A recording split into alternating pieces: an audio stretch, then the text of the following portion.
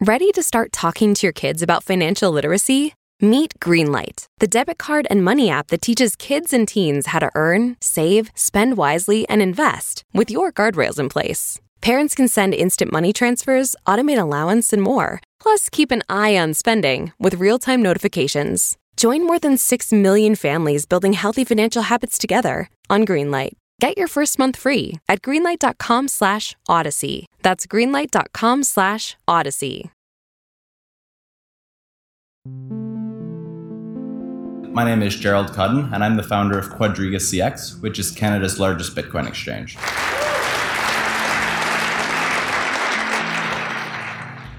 I want to tell you the story of Gerald Cotten. Jerry was 30 years old and from Nova Scotia. And in the fall of 2018, he took a trip to India with his wife, Jen. Jerry and Jen were newlyweds, so it was kind of a honeymoon. They landed in New Delhi, did tourist stuff like visit the Taj Mahal. Eventually, they were supposed to end up in a small village to attend the grand opening of an orphanage that they donated money to help build. Jen's luggage was stuffed with teddy bears for the kids. But first, Jerry and Jen hopped another flight to Jaipur and checked into one of the most expensive hotels in the whole country. They were booked for 4 nights, but they'd barely gotten to their room when Jerry started to have stomach pains. He had Crohn's disease, and stomach pain came with the territory. But this time it was bad enough that he and Jen decided to go to the hospital. The doctors put Jerry on antibiotics and had him spend the night. But the next day, his condition took a turn for the worse. He had trouble breathing, and then he went into cardiac arrest. The doctors revived him and put him on a ventilator, but he went into cardiac arrest again. He was revived one more time, but then his heart stopped for good. And at 7:26 p.m. on December 9th, 2018, Gerald Cotten was pronounced dead.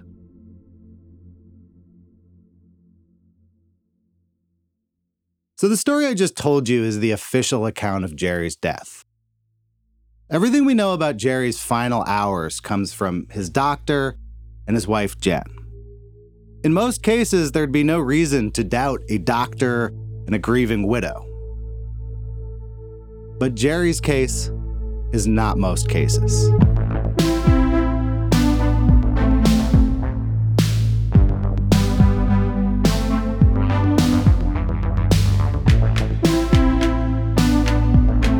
I'm Aaron Lammer. Welcome to Exit Scam, a podcast about a mysterious death and a missing fortune. This is part 1, The Lost Password. Now, the CEO of one of Canada's biggest cryptocurrency exchanges died while he was on a trip to India. Neighbors on the Kelowna street where Gerald Cotten owned a home are also stunned. He was the CEO of Quadriga CX.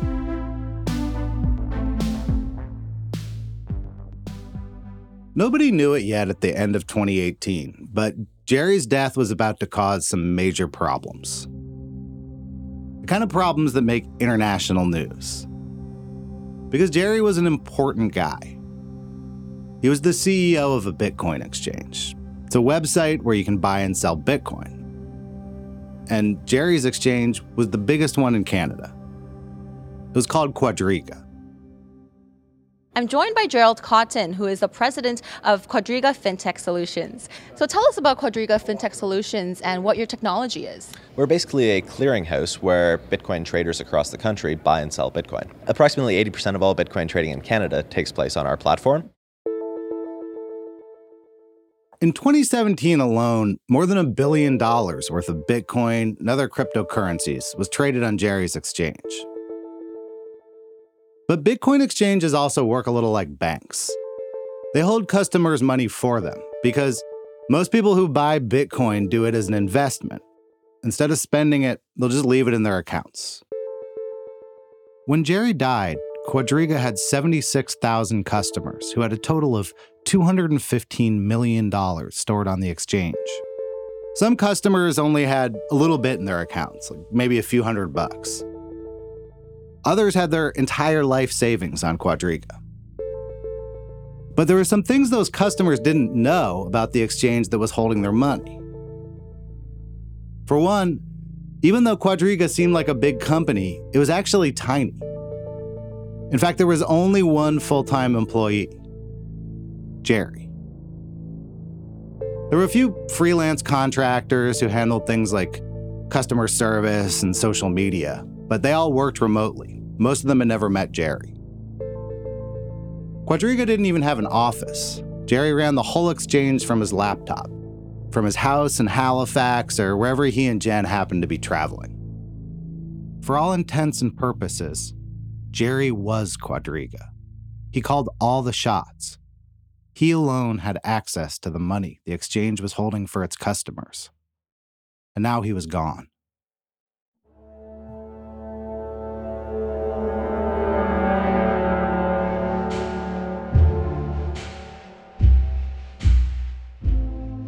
After Jerry's death, Jen flew home from India with his coffin.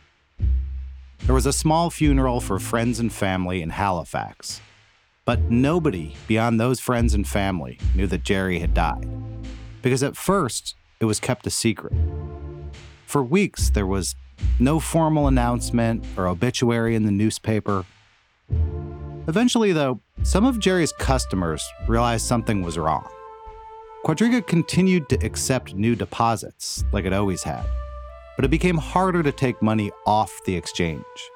Withdrawals slowed down, and then they stopped altogether. On January 14th, a whole 36 days after Jerry died, a notice was posted on Quadriga's website. It was written by Jen. It is with a heavy heart that we announce the sudden passing of Gerald Cotten, co-founder and CEO of Quadriga CX, a visionary leader who transformed the lives of those around him. This isn't actually Jen. It's our sound mixer's wife. She is Canadian, though. Jerry died due to complications with Crohn's disease on December 9th, 2018, while traveling in India, where he was opening an orphanage to provide a home and safe refuge for children in need. Jerry cared deeply about honesty and transparency, values he lived by in both his professional and personal life. Jen acknowledged the complaints about slow withdrawals, but she said not to worry. She told the customers the exchange would be up and running soon. They could get their money back within 2 weeks. But that's not what happened. A couple weeks later, Quadriga filed for creditor protection. That's a bit like bankruptcy. It's what you do when you can't pay people what you owe them. Quadriga said the reason it needed creditor protection was because the company had lost access to its own funds. Jerry was the only person who knew the passwords to unlock the exchange's cryptocurrency, and he had died without telling anyone where to find them. And that meant there was no way for Quadriga to give its customers back the $215 million that was rightfully theirs. Those customers were screwed. Hey guys, how's it going? So I just want to give an update about my situation right now. This is a customer named Tong Zhou, who went semi-viral after posting a YouTube video about losing money on Quadriga. Recently, this Canadian crypto exchange company called Quadriga CX is filing for creditor protection, which means basically they're one step away from bankruptcy. And I kind of got caught up in it, unfortunately. I pretty much ended up losing my life savings because of it. Tong says he had $400,000 in his account when Quadriga shut down.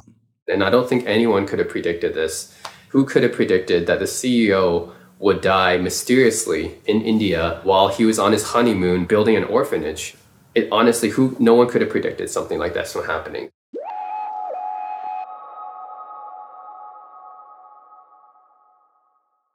Knowing how to speak and understand a new language can be an invaluable tool when traveling, meeting new friends, or just even to master a new skill. But it's not always simple when you're bogged down by textbooks and structured classes. That's why so many people trust Rosetta Stone. Rosetta Stone is the most trusted language learning program, available on desktop or as an app. It truly immerses you in the language you want to learn, like Spanish, French, Italian, Chinese, and more. You won't just be studying English translations. The Rosetta Stone intuitive process helps you pick up a language naturally, first with words, then phrases, then sentences. Don't put off learning that language. There's no better time than right now to get started. For a very limited time, listeners can get Rosetta Stone's lifetime membership for 50% off. Visit rosettastone.com/rs10. That's 50% off unlimited access to 25 language courses for the rest of your life. Redeem your 50% off at rosettastone.com/rs10 today.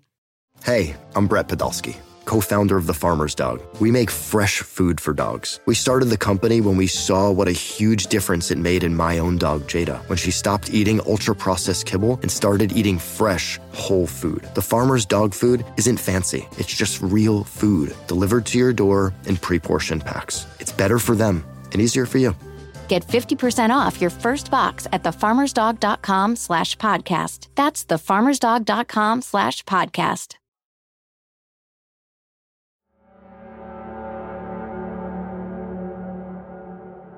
When Jerry's death and missing passwords hit the news, it became a big story. You could hear about it even in places where you didn't usually hear about Bitcoin. Parents' sudden death of the company's young CEO, just 30 years old. So it's a real mystery, and Scott is here to help us unravel what we know so far and why people are stuck with no access to their money, Scott. Yeah, this is a real mystery. It's easy to understand why people were drawn to Jerry's case. It was a catchy story. It had a small everyday problem, a missing password, but with massive consequences for thousands of Canadians. For most people, Jerry's story was a novelty or a cautionary tale. But for people who follow Bitcoin closely, it was a bigger deal. I know this because I am one of those people. I care way too much about cryptocurrencies. I own them, I read about them, I check the price of Bitcoin every 5 minutes. At the time of Jerry's death, I was hosting a podcast about crypto. What do you make of this whole Quadriga mess? All right, finally, this is what I wanted to talk about. If you had asked me just straight off the bat, is Quadriga a low-budget video game system from the 90s that was canceled? I'd be like, absolutely. It does kind of sound like Amiga. So he dies, and it turns out that he has one password for all the Bitcoin. There's a lot of fishy elements of this story. Yeah, but in total, it's something like what? Like $190 million. When I heard about Quadriga, I became obsessed. So did my producer, Lane Brown.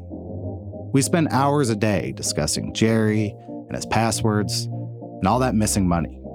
And pretty soon we were investigating the case ourselves, pulling court documents, talking to Jerry's friends, and retracing his steps through India.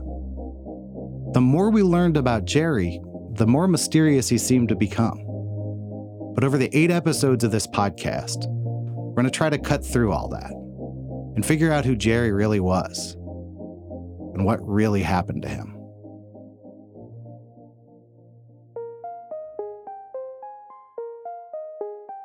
Maybe you're wondering how what happened to Jerry was even possible. You've probably lost passwords before, but reset them by answering a couple security questions. Well, in Bitcoin, there's no such thing as a password reset. Bitcoin's stored in digital wallets, which are protected by passwords called private keys. A private key is a random string of 64 letters and numbers. If you lose it, there's no way to recover it. This is Bitcoin 101. It's one of the first things you learn when you get into crypto. Don't lose your private keys. Jerry especially would have known how serious this was. He even talked about it in an interview in 2014, a little bit after Quadriga launched. Because a lot of people have lost the Bitcoin, a lot of Bitcoins. They're just sort of floating around there. They're not retrievable at all. It's like burning cash in a way. Yeah. I mean, it's next to impossible to ever recover those coins. Mm-hmm. Even like the US government with the biggest computers in the world could not retrieve those coins. Wow. If you've lost the private key. So without the private keys to Quadriga's wallets, the customer's money was frozen forever. hundreds of millions of dollars suspended in a crypto purgatory.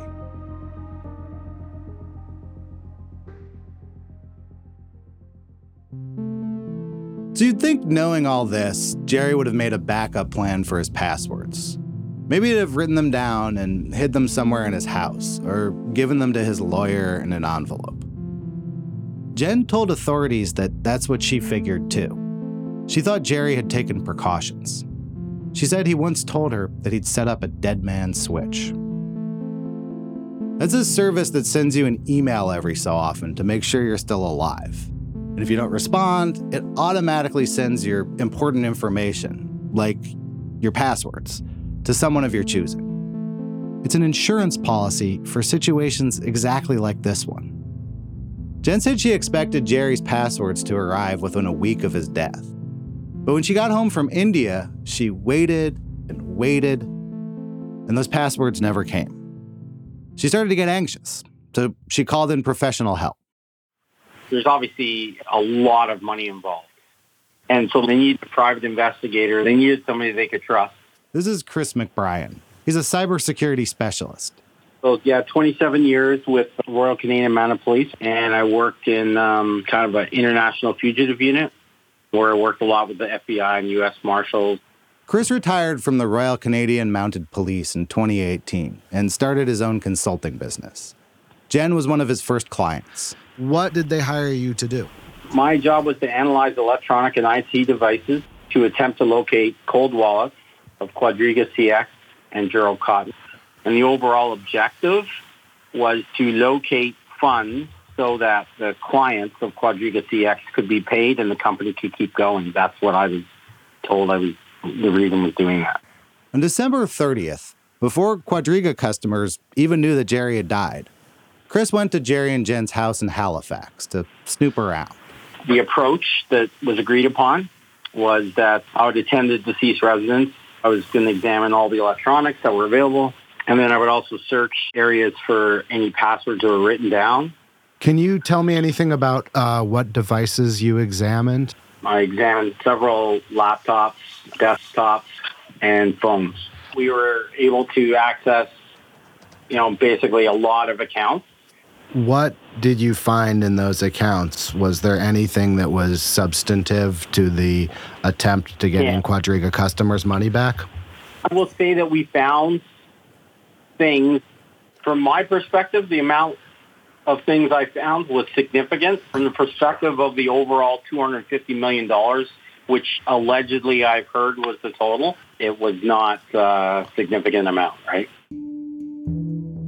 What Chris just said there was that he hacked into some of Jerry's devices and accounts, but he didn't find any private keys or anything that would help recover the $215 million. The only hope was a dead man switch.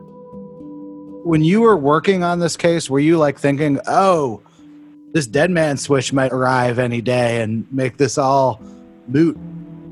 I hoped it would happen, and I took extraordinary steps to discover it. In fact, I got to be careful here, but, we were able to determine that he absolutely did not have a dead man switch.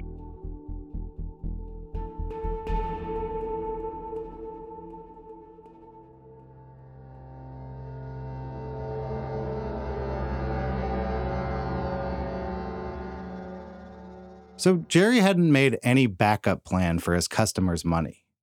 But funnily enough, he had made a plan for his own money. Just 3 days before he left for India, Jerry made a will. It turned up online right after his death was announced. In that will, he left everything to Jen. And he had a lot of stuff. A 50-foot yacht, a single-engine airplane, and real estate all over Canada. He even set up a $100,000 trust fund for his and Jen's two chihuahuas, Nitro and Gully. When Jerry's customers saw his will, they got suspicious. Everything they thought they knew about Quadriga had been a lie. So why should they believe the story they were being told now? Especially since the person telling it, Jen, had just inherited a fortune from the guy who lost all of their money. To them, this didn't sound like a case of carelessness or bad luck. It sounded like a scam. And in Bitcoin, if something sounds like a scam, it usually is. In fact, so many Bitcoin businesses have shut down and stolen their customers' money that there's even a name for it: the exit scam. In an exit scam, the company insiders usually give an excuse for why they can't pay people back. Like, say they got hacked, and then they disappear along with the money. Quadriga's customers started to wonder, could Jerry have pulled an exit scam by faking his death? In an affidavit filed with the court, Cotton's widow said she had received online threats and what she called slanderous comments, including questions about the nature of her husband's death and whether he is really dead.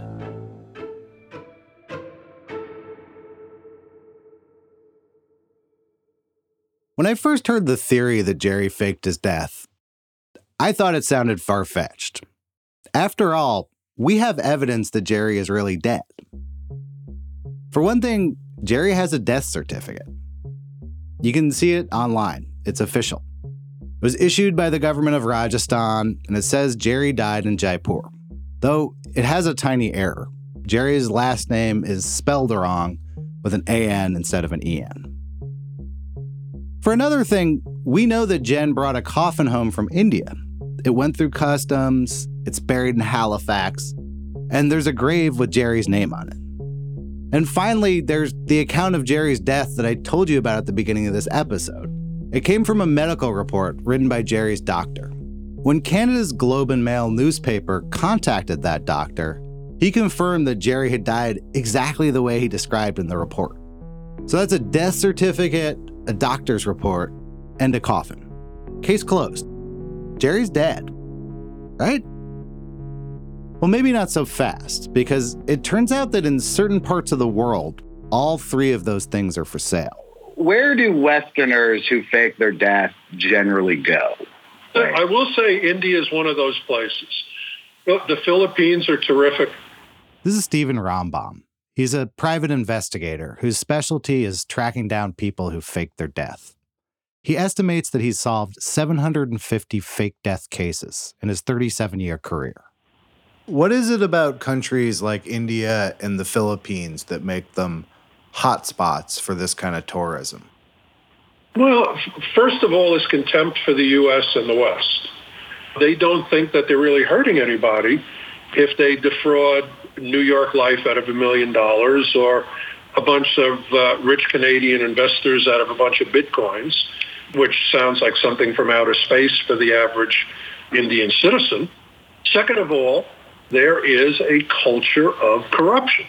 It's done and it's not frowned on. It's an understood thing.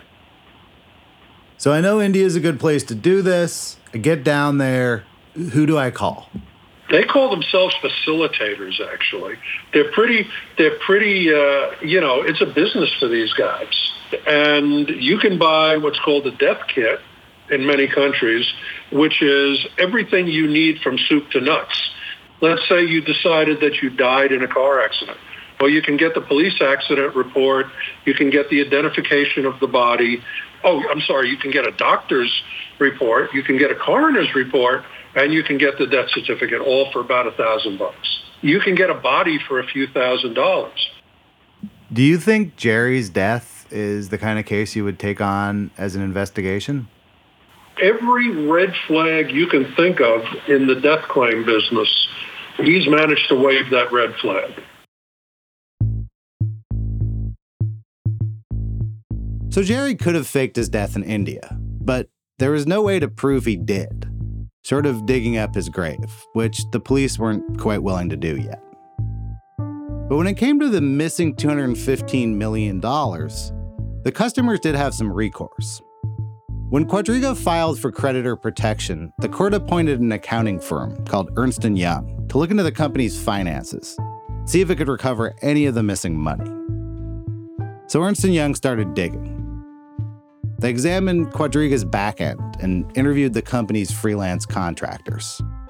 Jen handed over Jerry's computers and phones, plus the addresses of 6 locked wallets where Jerry had kept his customer funds. Now, those wallets were locked, but that didn't mean they were useless. A lot of people think Bitcoin's anonymous, but it's not. Every Bitcoin transaction is part of a public record called a blockchain.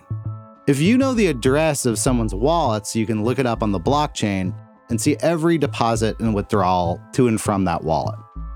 You can also look up how much is in the wallet and how much has been in the wallet at any point in the past. It's like having X-ray vision. So Ernst & Young used that X-ray vision to look into Quadriga's wallets. And what they found was shocking. The wallets were completely empty.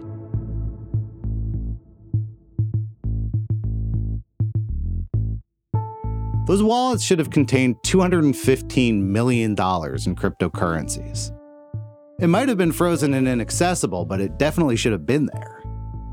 And not only were the wallets empty, they'd been that way for a while. Someone had cleaned them out, withdrawing the last few coins in April of 2018, 8 whole months before Jerry's death. So even if someone had found Jerry's private keys, all written down someplace, it wouldn't have mattered. The customer's money was long gone. So that meant the story the customers had been told, that their money had been lost because Jerry didn't tell anyone his passwords, was bogus. And if that story wasn't true, what about the story of Jerry's death in India? If Quadriga's wallets were empty, could Jerry's coffin be empty too?